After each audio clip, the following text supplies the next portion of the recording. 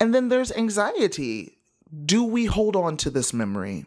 Do we share it with other people? And I think under that, whether we are writers or not, I think there's constant anxiety about, are we right? Do we even remember it as we think we do? This is Design Matters with Debbie Millman. For 15 years, Debbie Millman has been talking with designers and other creative people about what they do, how they got to be who they are, and what they're thinking about and working on. On this episode, a conversation with poet Saeed Jones about his memoir and about memory. If you can't be confident about your memory, do you even know who you are? Here's Debbie, first with a word from our sponsor. Sometimes the best thing about being on the road for business travel is not being on the road at all. Sometimes hiding away and unwinding in your hotel room is what you need to really get away. That's why I love to stay at AC Hotels by Marriott. The AC guest room provides me with everything I need and nothing I don't. It has all the purposeful design details that matter most. There are plentiful outlets in convenient locations, a spacious bench for luggage storage, and an open closet for easy access. The AC guest rooms are beautiful, they're uncluttered, and they're truly comfortable, letting you live life by design, not by default. AC Hotels, member of Marriott Bonvoy, the perfectly precise hotel. Visit AC Hotels at ac-hotels.com to learn more. Saeed Jones is a polymath. He is a writer, a poet, a talk show host, a cultural critic, an educator, and a bon vivant. He has won a Pushcart Prize, and his debut poetry collection, Prelude to Bruise, was a finalist for the National Book Critics Circle Award and was awarded the 2015 Penn Award for Poetry. Saeed just released his highly anticipated memoir, How We Fight for Our Lives, and a review from NPR declared, Jones' voice and his sensibility are so distinct that he turns one of the oldest literary genres inside out and upside down. In this memoir, Saeed has developed a one-of-a-kind style that is as beautiful as it is powerful, and he has cemented himself as an essential writer for our time. Saeed is here with me today to talk about his life, his work, and his remarkable new book. Saeed, welcome to Design Matters. Hi, thank you for having me. Oh, thank you for being here. Now, Saeed, is it true that you often fantasize about having sex with Paul Newman's ghost? Absolutely. So we're doing it right now. That's why it's, very convenient being in a very complicated relationship with a ghost, because you just never know what's going on. No one can see. When did this start? I think I remember probably in college starting to see some of Paul Newman's films or films featuring him.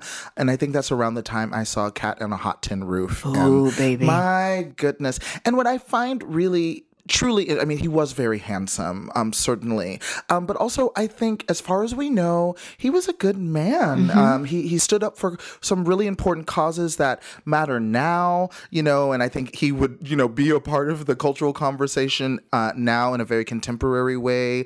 He was very kind, had a wonderful reputation. He loved his wife. He loved his dogs, and it's a real delight that, as we see all of these men in Hollywood, now in 2019, it's just like, God, you too, you're a jerk, you're a monster, and to see this guy who's like, oh no, I'm super dead, and nope, still pretty good. Yeah, no, it's kind of amazing given how handsome he was and what a star he was. What a star. How much in love with his wife he was. And one of my favorite things that he's been noted to say was that when asked about why he wasn't unfaithful to Joanne Woodward, his wife, he said, well, why would I go outside for bologna when I can get steak at home? Yeah, he was just madly in love. And, I recommend people reading Anne Helen Peterson's writing about him because, of course, he existed in this very controlled old mediated kind of Hollywood tabloid, and it's so it's like hard. It's like, is that for real? Did he really? And it's like, no, yeah, there's something to it. And my goodness, so handsome. I mean, just those eyes are killer. Wow. Wow. Saeed, you were born in Memphis. Yes. Now, I understand that your mother named you Saeed because it means happy in Arabic. Mm-hmm. Yeah, and it has relationships to Muslim faith and also Persian history, which like intermingle. But yeah, sometimes I'm told, often by taxi drivers, to be honest, that it's good or happy and fortunate, which is what my mom always said. Sometimes it's like good news or a leader with the good news. But yeah, I've always liked my name. I do remember growing up, when I was very little in Memphis, the Memphis accent is such that Saeed in Memphis sounds like said. Said. Said. And I remember being really young, like kindergarten. I have memories of like, I wonder if my mom thought like I heard ghost or something, the ghost of Paul Newman, because people would say said and I would turn thinking they were speaking to me a lot. And then we got to Texas and then like no one could say my name and it was a constant. And certainly how to spell it. There are a lot of spellings for the name Saeed. It's one of actually the most popular names in the world. And then 9/11 happened. And I was a sophomore in high school at that point, well used to people misspelling my name, not knowing how to say it. And suddenly everyone knew how to say the name Saeed. And then Lost, the television show came and one of the so it's really interesting. And I've bonded with so many people. You kind of end up naturally having to tell the story of yourself to people, from a young age. Like I remember, lunch ladies, Saeed, that's a funny name for a little boy. And yeah, that I was like, I'm just trying to get my macaroni and cheese, please. But you have this experience from an early age of feeling different. Yeah, I've always had this dance with it that also I think a lot of people have with their names, maybe. You were raised by your single mom in Louisville, Texas. Yep. Not Louisville, but Louisville. It really confused me when I went to school in Kentucky, and I was like, oh, no.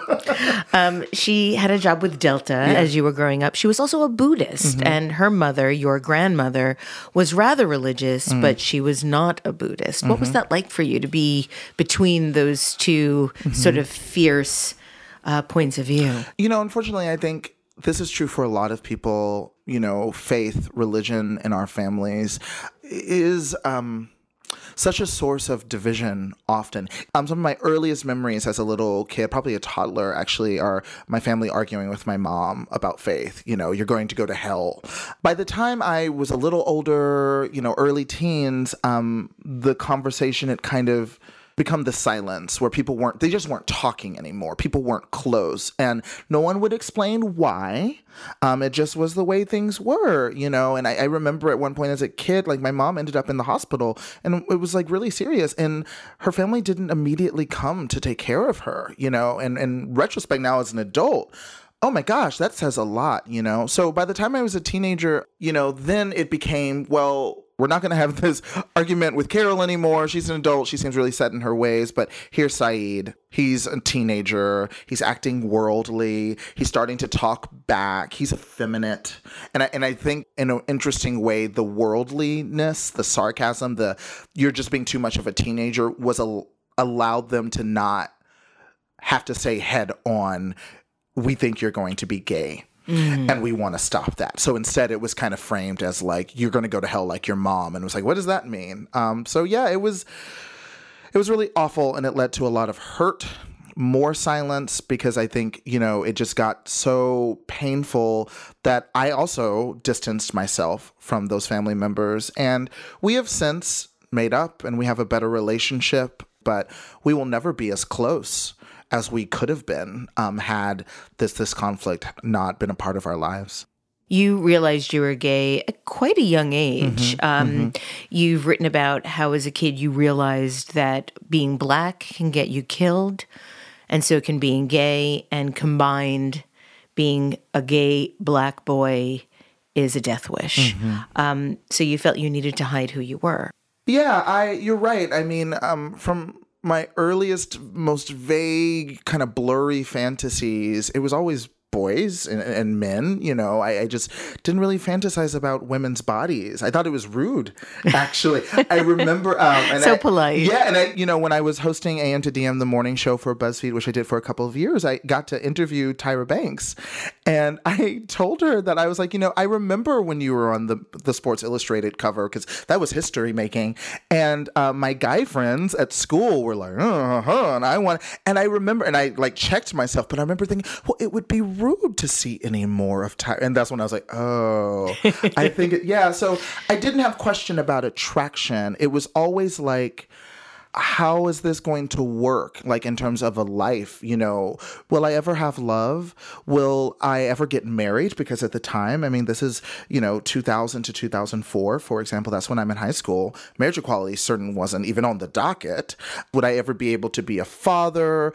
If I do have a family, if I do find this man, will I be able to introduce him to my family? Will I be able to, bring them home for Thanksgiving? I don't know. And so it felt like America's already perilous. You have people like Matthew Shepard or James Byrd Jr. being killed just for who they are anyway. But also, even if I'm not killed, am I just signing up for misery by being myself? Like that just seemed like and it is an unfair choice. That's not a choice.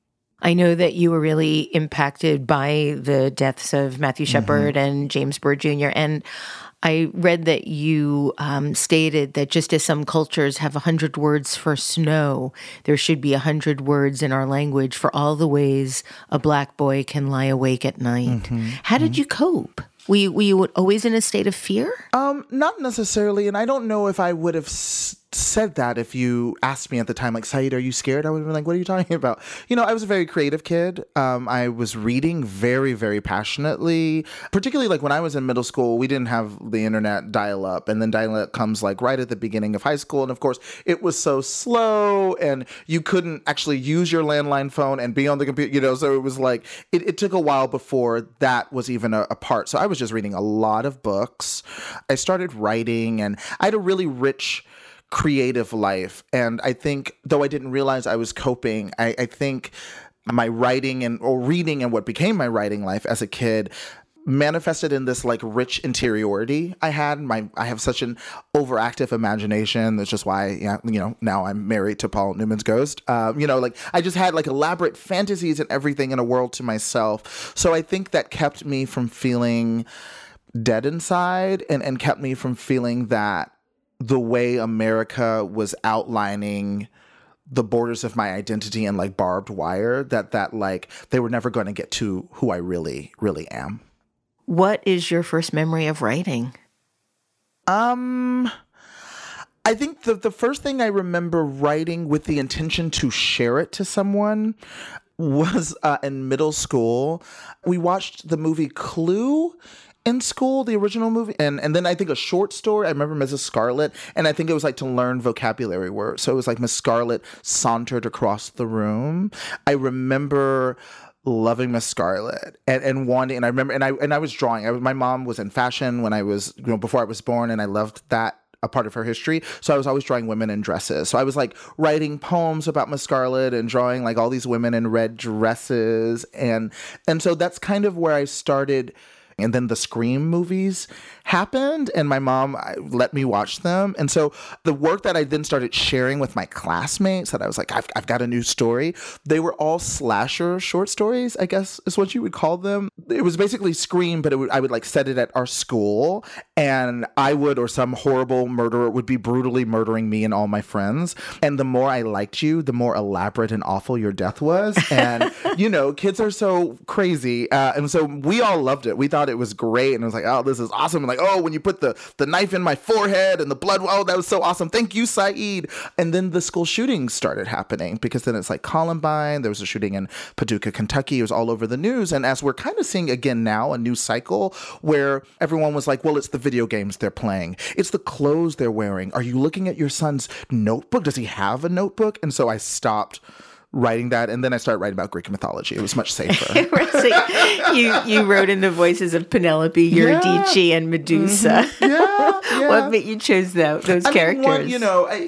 So many writers, Daniel Mendelsohn certainly, have examined the relationship between gay men and Greek mythology.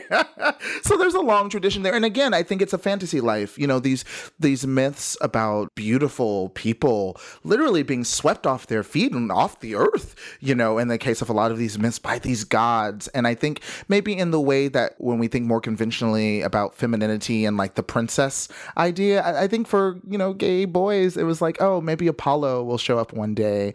But I didn't feel comfortable writing candidly about my attraction as a boy to other boys or men, but I could write about Penelope longing, for years and years for Odysseus. Now if I were to, look at some of those poems, and I still have the notebook that I wrote in the most, it's obvious I'm writing. I can almost figure out who the crush is based on the imagery, but it was a way of, again, creating this protected interior, almost like garden of richness.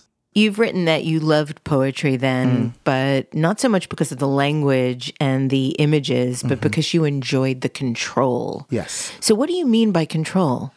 You and I, because you're a woman and I am a Black gay man, will never feel totally at home, I think, in a loud sports bar. You know what I mean? Like, it's just, and there are so many spaces like that where it's just, there's always, and it's not to say you can't have fun in that space. I go tailgating and I love, all that. But it's like, I have to read the room and you do too, right?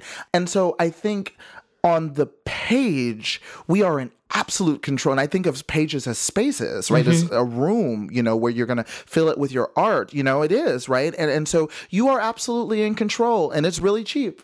Like in your home here is very, it's beautiful and you can control it. But to write a poem costs nothing, and nothing is impossible in that space. So I think that's what it was a response to the total lack of control. And then, as I got older and I kept writing, and I'm then formally studying it in college and then graduate school, as a craft, I think the control of language, literally punctuation, it's so specific, and my mind is just all about getting the line right, and then the line break, and then the next line are the end words and the beginning words, and that's okay, we can now go to the second line. Okay, third line, no, we messed up. Go back to the beginning. It's so granular, and I don't know where I'm going to go at the end of a line break. I don't know what comes next. So it's genuine surprise and a real magic, and my head is down, and which is why I think if you read my poems, particularly in Prelude to Bruise, there is real suspense. You get to the end of the poem and you're like, oh my gosh, there's almost like kind of a plot twist that maybe, if I'm drawing from Clue or these slasher, I've always enjoyed surprising someone, but it's because when I start a poem, I have no idea where it's going to end. And then I kind of look up after I've worked on a poem. And I'm like, where am I? What happened? And so I think it's always been a refuge for me, even if the subject matter of my poems, generally speaking, is fraught, is harrowing. All of my writing is in different ways, but the artistic experience is so vibrant and joyful. When you're in that state and you don't know what is coming next, where is it coming from? Sound, and I think a lot about things I've already written. Am I repeating a word that I've used in another poem recently? Is there a better way I can say that? Instead of saying like what we do to each other, okay, what we make of each other, what we ruin of, I'm just constantly, So I think a lot of it's problem solving. It's trying to be self-critical, like say, come on, you're overusing that adjective. Like, I know you like the word saunter. You need to find another way to describe moving. You need to, so keep going, get better.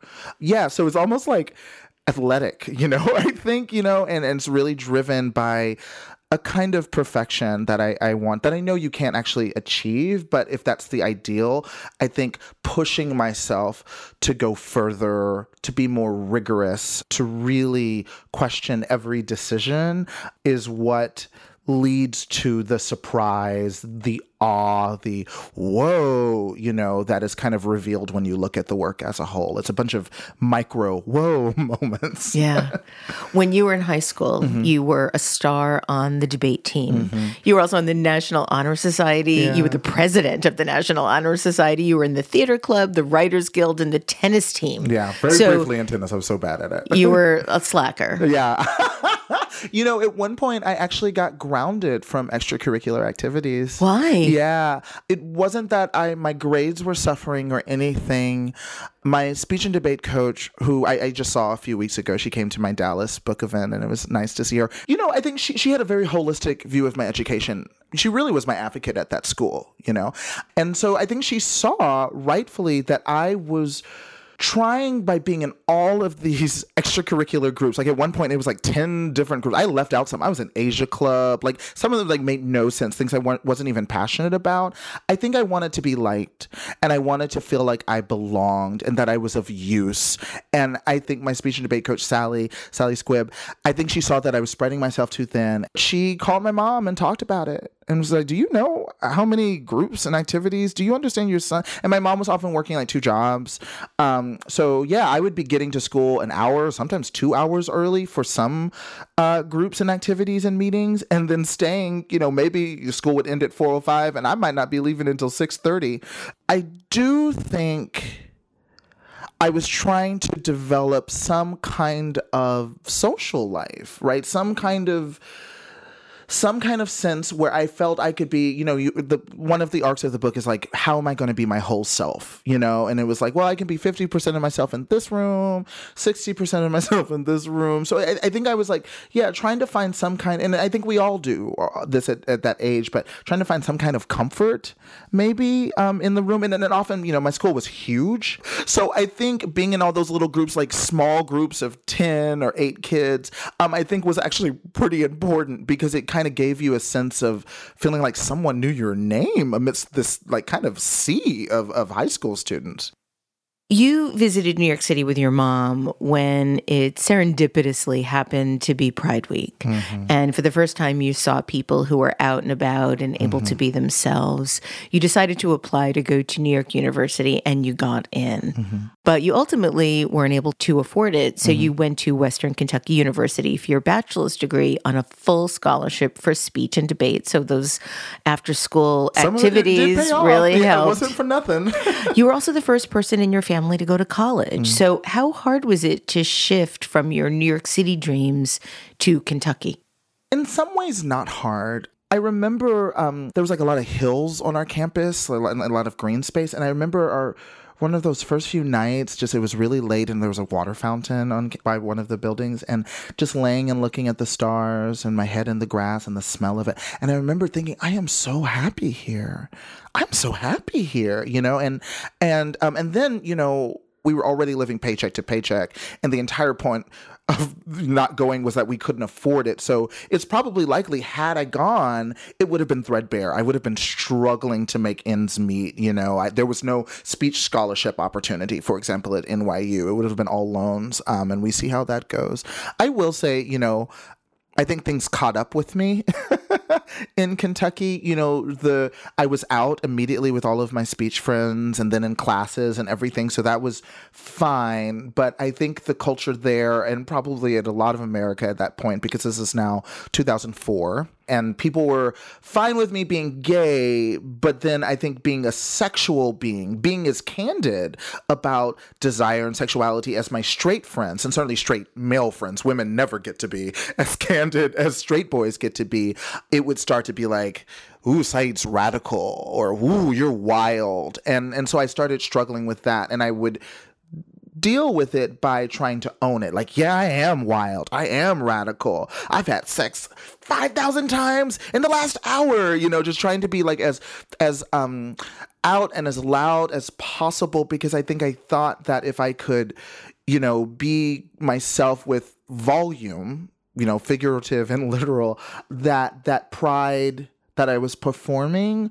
would act upon me, that it would that I could like soak it back in, if that makes sense. If you stated it loud enough, you'd believe it. Yeah, and I mean, a common adage, fake it until you make it. There is something to be said for performing confidence. You can maybe get a few steps further down the road, but, sometimes I think what we're faking, if we don't genuinely believe it or believe that it's possible, it can kind of backhand us almost. Yeah, I often say, make it until you make it. Yeah, that's a much better adage. Well, because while you're making something, you're not faking it. Right. You're just attempting it. Uh-huh. For a long time growing up, I mean, just admitting that it was hard to be yourself just felt like a risk not worth taking. Absolutely. I mean, I grew up in such a state of both cultural and personal homophobia. I didn't come out until I was 50. So I totally understand. You said that gay wasn't a word that you could imagine actually hearing from your mom. Right. That if you pictured her moving her lips, AIDS came out instead. And you finally came out to her in 2005 when you were 19 years old and you were on the phone, you were walking to class, and you described the experience this way. You said, I had come out to my mother as a gay man, but within minutes I realized I had not come out to her as myself. Right. So can you elaborate? What did you mean by that? Well, as a queer person, I just feel that the coming out narrative is so simplistic. It's so limited because what does it mean? What kind of gay? It is certainly a vital bit of information, but it is far more important to the straight person than it is to the person saying it. To them, it's whoa, this is a huge bit of information. I know so much more about you now than I did before. And maybe that's true, but we know we're coming out constantly. You're at the doctor, you start a new job, you're kind of reading the room. Is this, someone assumes you and your partner are girlfriends or best friends, and it is literally queer. It is fluid. It is an ongoing kind of dynamic. And of course, because I believe in intersectionality, it's just part of who we are, and no one says, I'm Black. We don't have this like commandment binary, you're not, and then you are dynamic for any other part of identity, really. I think even gender, I think we have a little bit more space because it's even like there's space to say I'm a girly girl as opposed to whatever. I came out to my mom. I said, I'm gay. She asked me do you use protection? And I was like, yes. Have you had experiences? Yes. Okay. You use protection? Yes. And I did appreciate that because there was no judgment. She didn't say, why are you having, you should, it was just, I think two of the more essential questions an adult should ask their child about sex. Are you having it? Are you, well-versed or getting, healthcare for it? Yeah. Okay. But, are you in love? Are you dating good men? Who are these men? Do you like them? Do they take you to dinner? Like those questions about the richness of experience that are actually far more important, right? Are you happy? I wasn't, we didn't get to talk about all that, both because I didn't feel, I don't know if I felt comfortable or I felt that I had the vocabulary to articulate it. But also I think, my mom and many other people of her generation, I don't think they try or want to be homophobic or transphobic, but if they haven't done the reading, and at that time my mother just had not, if they haven't done the work, it's just like a bridge that just like ends with a sudden drop off, and they're just kind of like, I don't know, I guess I wish you well, but I'm gonna wave from here while you're in your little boat going off without me. And they think they are helpless as opposed to they are abandoning us, because that's what it means to say, I'm not going to figure this out. What would you have told her if she had asked you those questions? Yeah, I would have said, I'm a mess and men are trash and I'm really attracted to them. And what were some things you learned about dating, in your 20s, and even if it's just like men are weird, right? And I'd be like, yeah, they are. Welcome. Did you ever meet your dad? Yeah. We just don't have much of a relationship. My parents divorced when I was really young. He's very handsome. Well, look at you. Of course he was handsome. Thank you. He was a musician, and I think, my ear for sound and music, I think, comes from him, to be honest. But yeah, was really raised by the women in my family, and even some women on his side of the family, to be honest. I kind of, in some ways, except for my Uncle Albert, who, kind of comes later in the book and is a truly just really wonderful stand-up guy, I very much grew up in a matriarchy. I don't mind. I think women, generally speaking, I find women to be better, more capable leaders, is my genuine sense. So, yeah. Before we talk about your book, I want to talk a little bit about your poetry collection, Prelude to Bruise. It was released in 2014, was an enormous critical smash. You won a PEN Literary Award for it. And I believe you were listening to Beyonce's 7-Eleven when you found out. Yeah, it was... What a time. Take us back to that moment. I mean, I was basically sitting, this is National Book Critics Circle Award. I was sitting on the couch with my roommate, listening to music. I think he was, because he would play video games a lot, and I listened to music just kind of because I like to watch him play video games. I wasn't very good. And, it's one of those things, you're on Twitter and people start adding you and you're like, oh, okay. And then a lot is happening. And people are going, oh my God. I'm like, what's going on? And then I saw the link. And the other thing that was funny about the announcement, I mean, wow, that's exciting. And my roommate hugged each other. And then I had to explain what it meant because he doesn't come from the literary world. But also I had... written and it had already been edited, an essay that is basically a shortened version of the first kind of opening of the book in Louisville and Matthew Shepard and James Hurd Jr. for the New York Times opinion section. And they'd just been sitting on it for months and months and months. And it was dead in the water. And I was like, should I pull it? They'd just gone radio silent. And then right when the National Book Critics Circle announcement went out, they published the essay. Good timing, though. That's nice. They did. Good and momentum. I don't know if it was coincidence or someone was like, oh, wait, don't we have something? And then it went live. So it was funny to be listening to Beyonce, who, of course, is notorious for well-timed kind of boom, surprise, 1-2 punch. And that's kind of what it felt like. The book documents Boy, a Black queer kid in the South. But you explicitly state that this wasn't an autobiographical book and that Boy exists for us all and is our avatar to help us. Why did you name Boy Boy? Well, one, because I was interested and continue to be in the way that simple 3-letter word does so much work. If you look at the dictionary entry for boy, it's very long, right? Because it is a racial slur.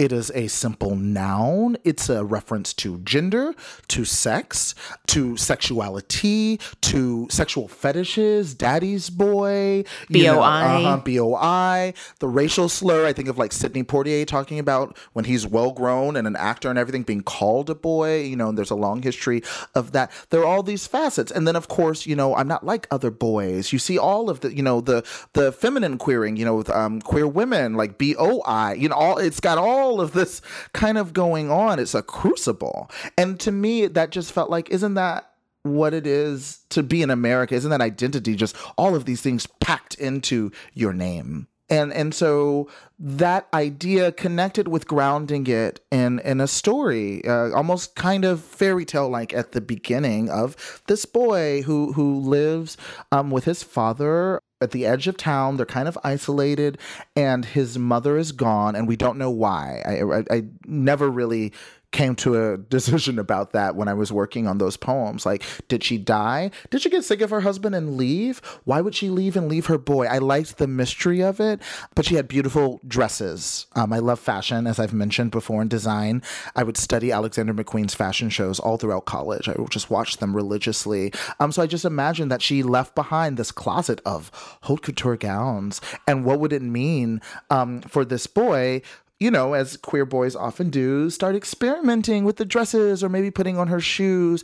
And for the father who is either grieving in some way a loss of a partner, I would imagine that would be pretty triggering for the father. Both maybe the father's homophobic, as he turns out to be, but also because it's don't you dare touch those clothes. Those, our loved ones, when they leave, their belongings become very precious, and I think that's very reasonable. So it just created this engine of well, boys are going to keep, he's going to keep growing and risking, and being a parent is hard, and stress often leads to tense moments. And it just seemed like such a powerful dynamic to create poems. And so we just see boy kind of grow up in that space and then run away from it and keep running what happens when you leave a really toxic dynamic, but you leave so quickly, for survival.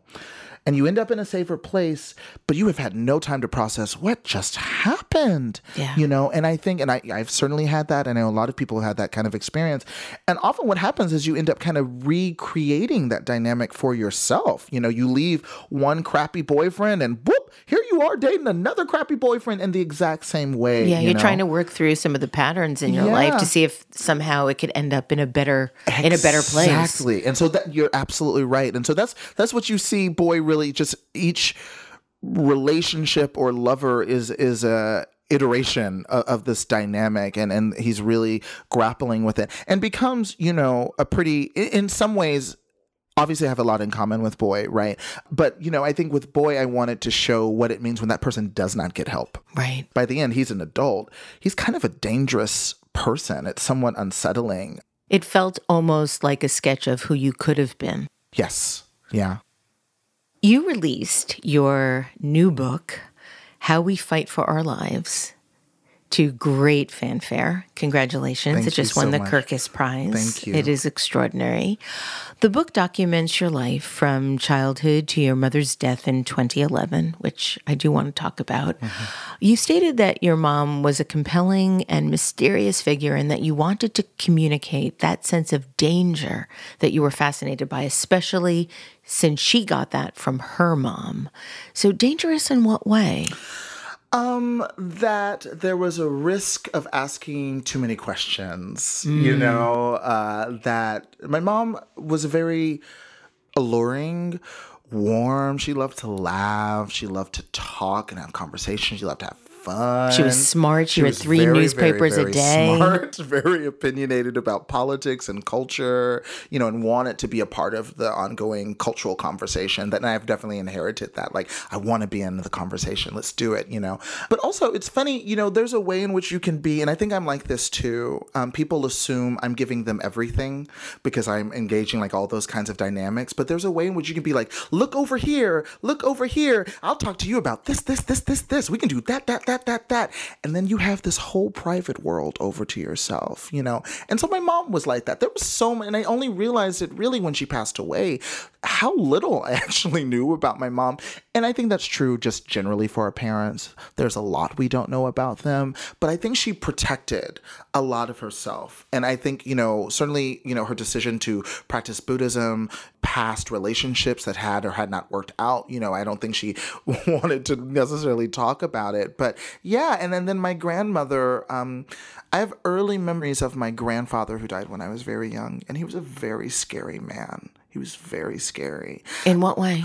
I remember he had a lazy boy chair that was all beat up and everything, and it was like his chair. And listen, I know a lot of, households in America have that idea, but I remember that even when he was gone, it could be the middle of the afternoon when it was like he's not coming home for hours. I was terrified to sit in that chair. I was so scared, and I was very young, but I think that communicates like some intuitive sense of, oh, you know what I mean? And he was stormy. I found him very unpredictable. Sometimes I could come, he'd be really nice and wanted to make a soup and da-da-da. And then sometimes the smallest thing and he would be yelling or just mean. I found it very scary. But my grandmother and I, of course, never talked about it.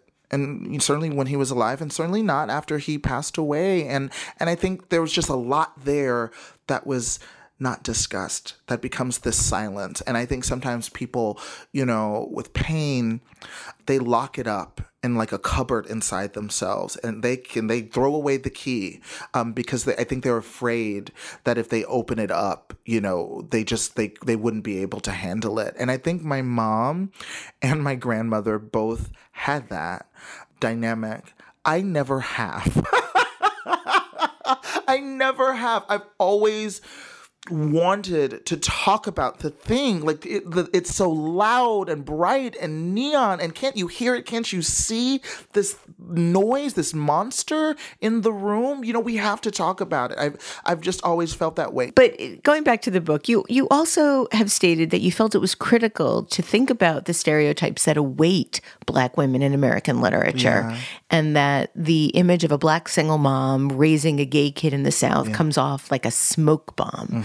And you wanted to honor how you would have perceived them at the time, but also make sure it was clear that they had a life and stories in fights beyond you, that they existed without you. How difficult was that to do? It was pretty difficult because, I mean, you know, I didn't understand all of this as a kid, certainly when I'm 12 or 13. So I need, you have to see to a certain extent the limits of what I understood at the time, but also, of course, the entire point of the book is here's what I've learned as I'm recounting and organizing these memories for you as a writer. So I had to decide, is this a moment where we just stay with the kind of naive perspective, or is this a moment when we can open it up and kind of go big picture? Is this the right time, or is it distracting? Should I do it later? Should I do it before? And and how do you give the sense of a character having a rich life beyond the pages? How do you nod to it with enough signals?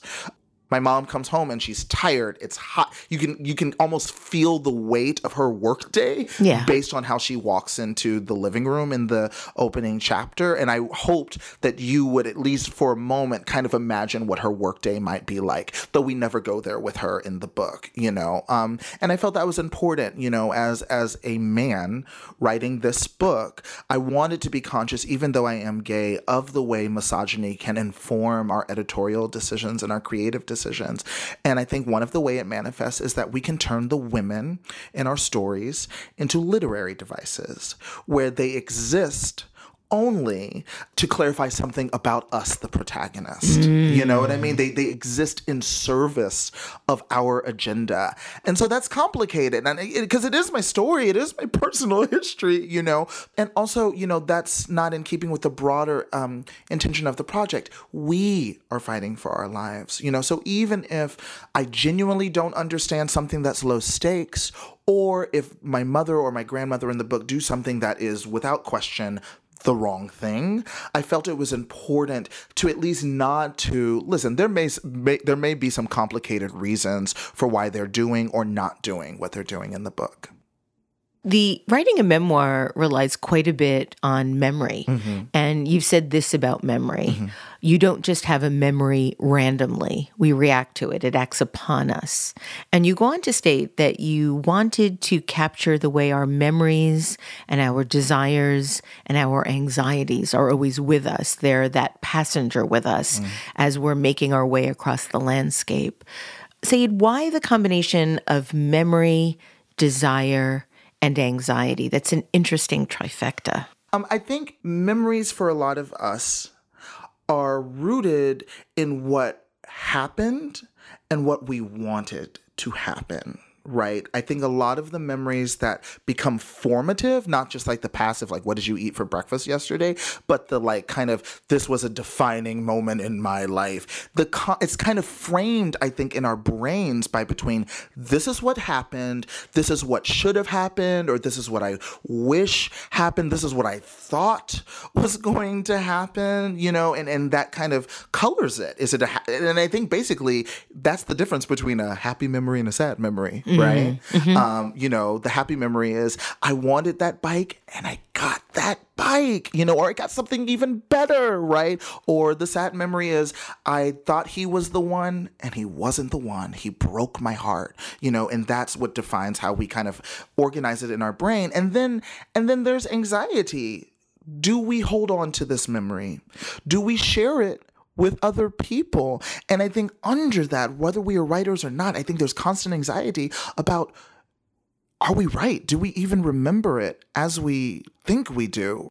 And so I think we have anxiety about these formative memories, these stories we've held on to about ourselves.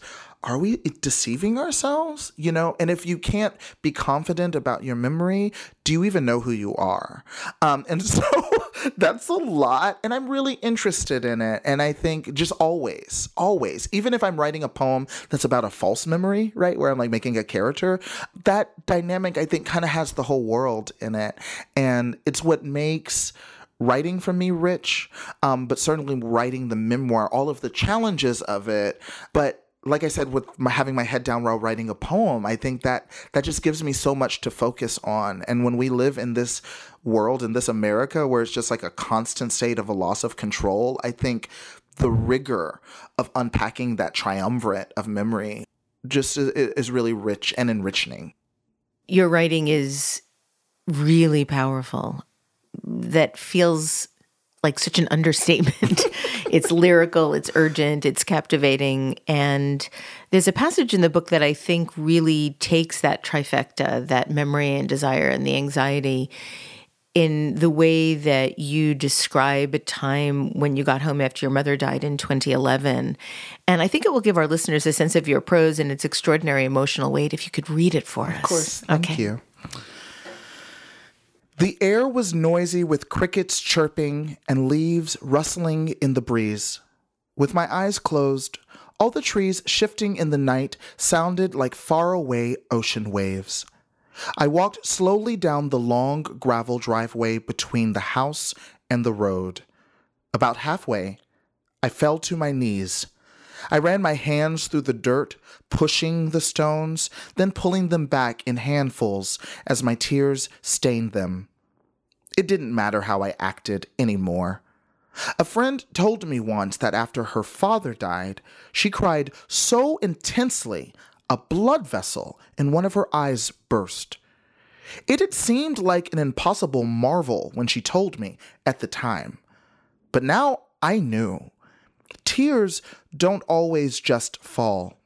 Sometimes they rip through you, like storm-painted gusts instead of mere raindrops.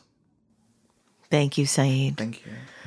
There really is nothing like the death of a parent. Nothing. I had a very, very complicated relationship with my father, but I did love him very, very much. And I found out that he had died en route to trying to see him right before he died. And I started wailing. There were noises coming out of me that I didn't even know existed. And I don't know that they ever will come out again quite in that way. Exactly the same. Yeah, I was like, crying and the way I captured my tears in that scene and the way I had never cried like that before. Right. I hope I never cried like that since. And yeah, sounds and I would, you're wailing. You wail until your throat hurts and then you just start coughing or, I would wake up in the weeks and months after my mom died and, you're kind of hungover because it's an intense, that level of keening really is an intense physiological experience. Your muscles are sore. And so you wake up hungover, though you were totally sober the night before. And I remember, if you ever cried a lot in your sleep and you wake up and the tears are dried on your face and you can kind of feel it on your skin. And I'd be like, what's going on? And then once I was conscious enough to remember, I start crying again, in just the first few seconds. Right, because you don't wake up. When you wake up, you don't always remember. Yeah, I'm like, where am I? What's going on? Why do I feel sad? Oh, that's right. Yeah, and the finality of death with one of the people who made you, I think is such an overwhelming and fluid and evolving revelation because what happens is, and it takes I feel like a full year or two for you to kind of process this, is you keep remembering all the things that will never happen again. Right. And you don't remember them all at once. You just don't. But you're like, oh, we'll never, that spinach enchilada dish she made, that'll never happen. No one can make it just like the way she made it. Oh my gosh, do I have any saved voicemails? I can't remember her voice anymore. I know. And that actually happened in Barcelona. Which was where at the end of the book, I actually got my phone stolen. And it was like, okay, whatever, a phone can be replaced. And then I'm on the plane on my way back to New York City and I realized, shoot, the last few recordings of my mom's voice. So now I'm crying again. It's just, I had a ring of hers that I loved and I kept with me. And then one day I lost the damn ring, and Cheryl Strayed has written about this kind of just, and it's just, at some point, I think you slowly but surely learn to just let it go. You just surrender to the revelation because it's too much to fight it. But at the beginning, in particular, it is just, and at the end of Sula, Toni Morrison, one character has died and the other characters years later reconciling an older herself. And it's just described as circles and circles of sorrow. And that's what it is. Deep grief. And it can, all kinds of relationships. And that's the other thing. It's a proof of love. Right. Like you said, your complicated relationship with your father does not negate the vibrancy of the love. Right. Even if you couldn't currently access it, it clearly was in your mind and in your body.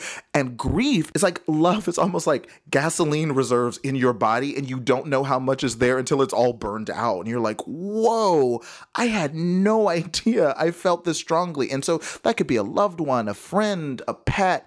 And I often talk about pets or coworkers or former teachers. I talk about secondhand grief often in conversation. Yes. It's important because, at least when it's your parent, no one who has any kind of compassion will tell you you're overreacting. They would have to be just a monster to say that, right?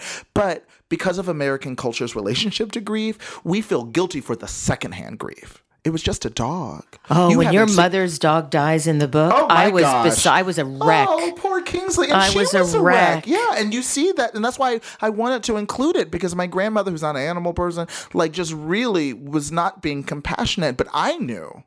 And so that's the only thing worse than the reality of grief itself is the way the rest of our lives then kind of stacks on top of it. No, it's true. It's absolutely. I also lost somebody very close to me recently. She called me every day. She was like my mother. She really was. And because she called me every day, I didn't think about the messages. And I literally was going through all of my old phones. Where's a message from Maria I didn't delete? Because she called me every day. Every day, yeah. She called me Mama because she used to take care of my dogs. And she'd be, hello, Mama. And I'm like, oh, why don't I? Why will I'll never have that again? Yeah, I mean it. Writing about the experience of losing my mom was important because it's a fact of my life. But also I think it was important to my coming of age story because it was the most humanizing thing I had ever experienced. For all of the things I went through, nothing helped me viscerally understand my humanity, my relationship to people, the way we need each other, what we mean to each other, what we can do for one another, truly in our moments of vulnerability. Grief was the only thing that created the situation where that was tested and proved, and I think, in the book, it's the one of the last kind of real fights you see is like, oh my gosh, but it felt so important to honor that experience for readers. Now, there are so many parts of How We Fight for Our Lives that took my breath away.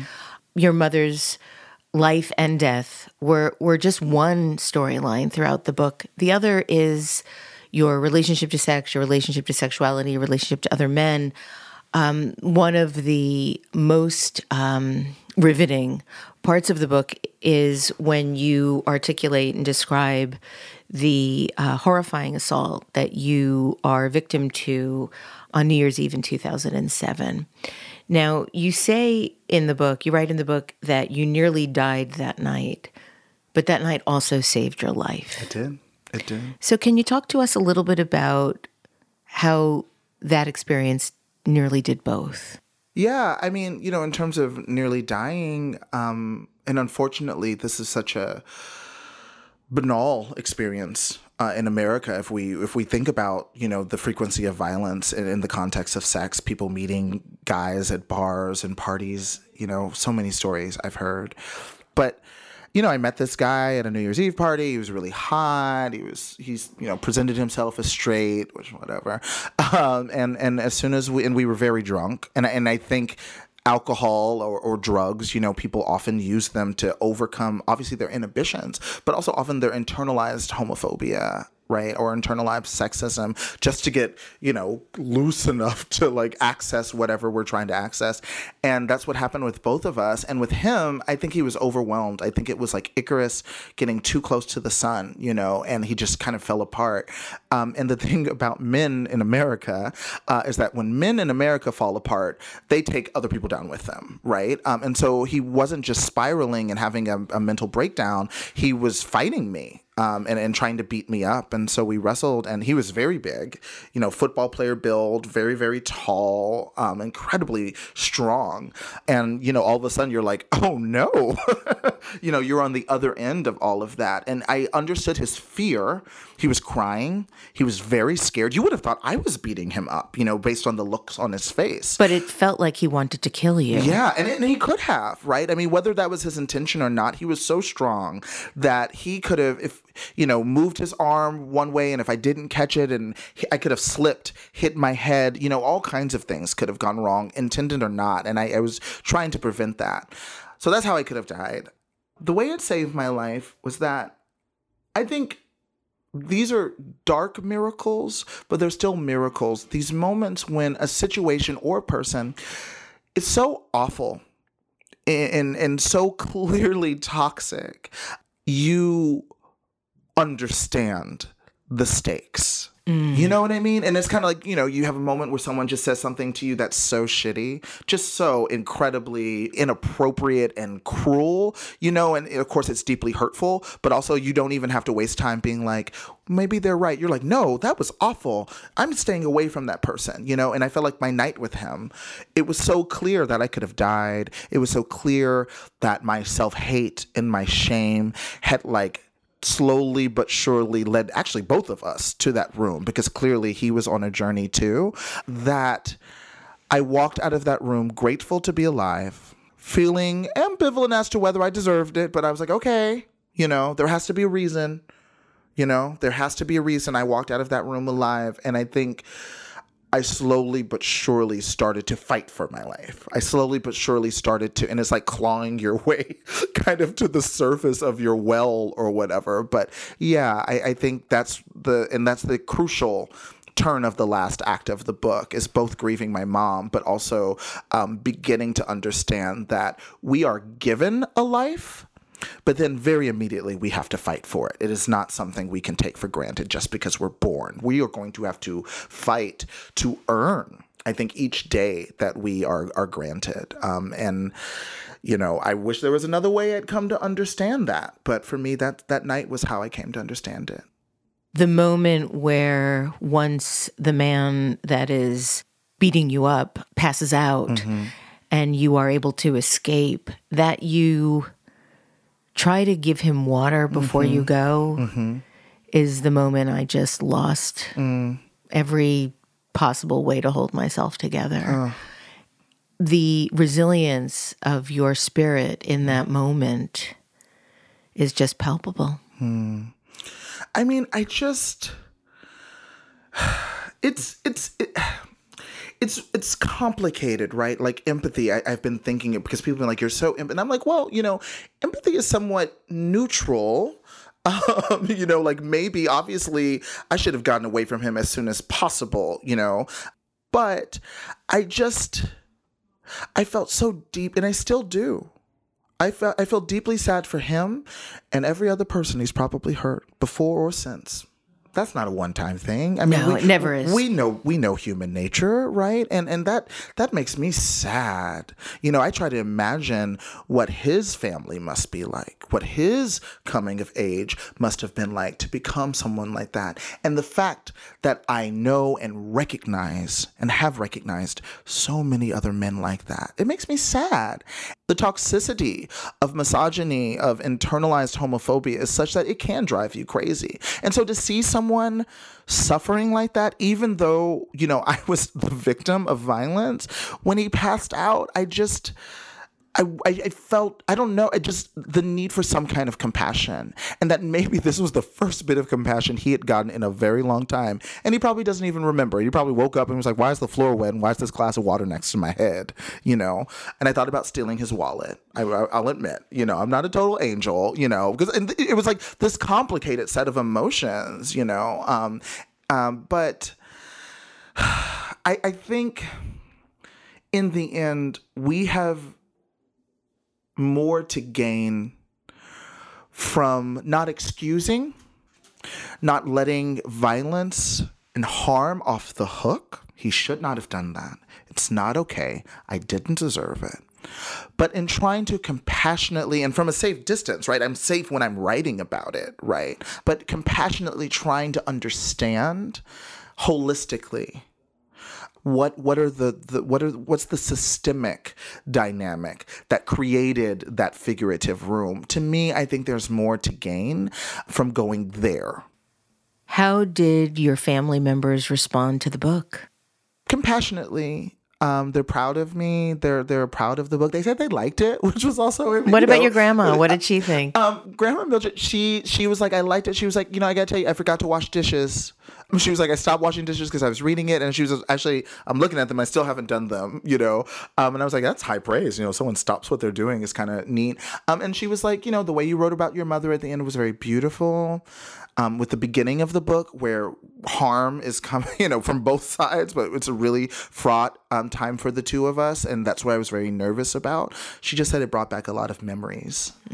That was it. And then the middle, and she started giggling, and she was like, and I don't know if this is the word, but the middle's kind of raunchy. And then I was like, oh gosh, she read, not just like the vulnerability. Well, I think, did you tell her just to read the beginning and the end? I did. I told her like the scenes with my mom and everything, because you're like, I don't know what's appropriate, but she liked it. My mom's sister called me and was like, you were a hoe. And we like laughed. I was like, yeah, I've been a hoe. And then, we really went there and had actually one of the more candid conversations we've ever had. Good. And that makes sense. Yeah. And she said, about Phoenix, Arizona, this guy, she said, I think you were trying to kill yourself. And I've thought that. And I was like, and she was sobbing and she was like, I'm so sorry. I didn't know you were going. And I was like, listen, there's so much we don't know about our loved ones. And that doesn't mean we don't love each other. When are we going to have these conversations? It's difficult. And I think we need to try to have them, but understand that it's difficult. In addition to all of the blockbuster reviews and the Kirkus Prize, you told the St. Louis Dispatch this, and it's something that I wanted to ask you about. You said, I'm living a dream come true, but at what cost? Sometimes it's almost paralyzing. Mm-hmm. And I'm wondering if that sort of giving of everything that you're doing right now, just putting everything out for people to have. Is it hard? It can be. I think the paralyzing is basically all the things you need to know from those years of my book, from those years of my life. You now know. If you've read the book, you now know the kind of defining dynamics, moments, memories, wants. It's all there. There's no more secrets. Right. And that, I'm not ashamed of it, but that is a lot to kind of have out there. That is a very rare human experience. Most of us will never know what that is like. What it's like for your grandmother to know about your entire sexual history, for example. Whoa, vivid detail. Vivid is again an understatement. Vivid is the understatement, and just like, what is that? Like, and she's been so kind, and it's been great to call my aunt the day after the Kirkus ceremony and explain, and she was silent. And she then was trying to, and I was like, she was like, I don't know what to, and I was like, I understand. But she understood how big it is. Absolutely, because I could just hear her jaw drop. Good. And then she just said, Carol. And I was like, and she was like, Saeed, I'm sorry, I'm trying to, but just, and I was like, I know. And, she's tearing up on the phone and I'm tearing up because whoa, so yeah, that's what I mean when I say it's paralyzing is that you kind of, where do you go from there, from that kind of moment, from that kind of truth is something I'm figuring out in real time. If I've learned anything from the book, I think admitting that it's a work in progress, that I don't have all the answers and I never will, but I'm going to keep trying, I think is thus far the best strategy from not feeling just totally frozen by it. Saeed Jones, thank you so much for sharing your journey with us in your extraordinary book, How We Fight for Our Lives. Thank you for joining me today on Design Matters. Thank you so much. You can learn more about Saeed Jones and his work at readsaeedjones.com.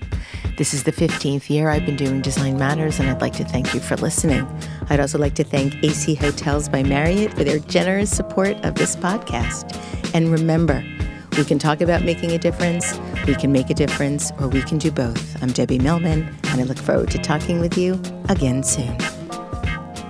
If you love this podcast, please consider contributing to our brand new Patreon community. Members get early access to the podcast, transcripts of every interview, invitations to live shows, Q&A sessions with guests, and a brand new annual magazine. You can learn more about this at patreon.com/Debbie Millman. If you subscribe to this podcast through Apple Podcasts, please write a review or link to the podcast on social media. Design Matters is produced by Curtis Fox Productions. The show is recorded at the School of Visual Arts Masters in Branding program in New York City, the first and longest-running branding program in the world. The editor-in-chief of Design Matters Media is Zachary Pettit, and the art director is Emily Weiland.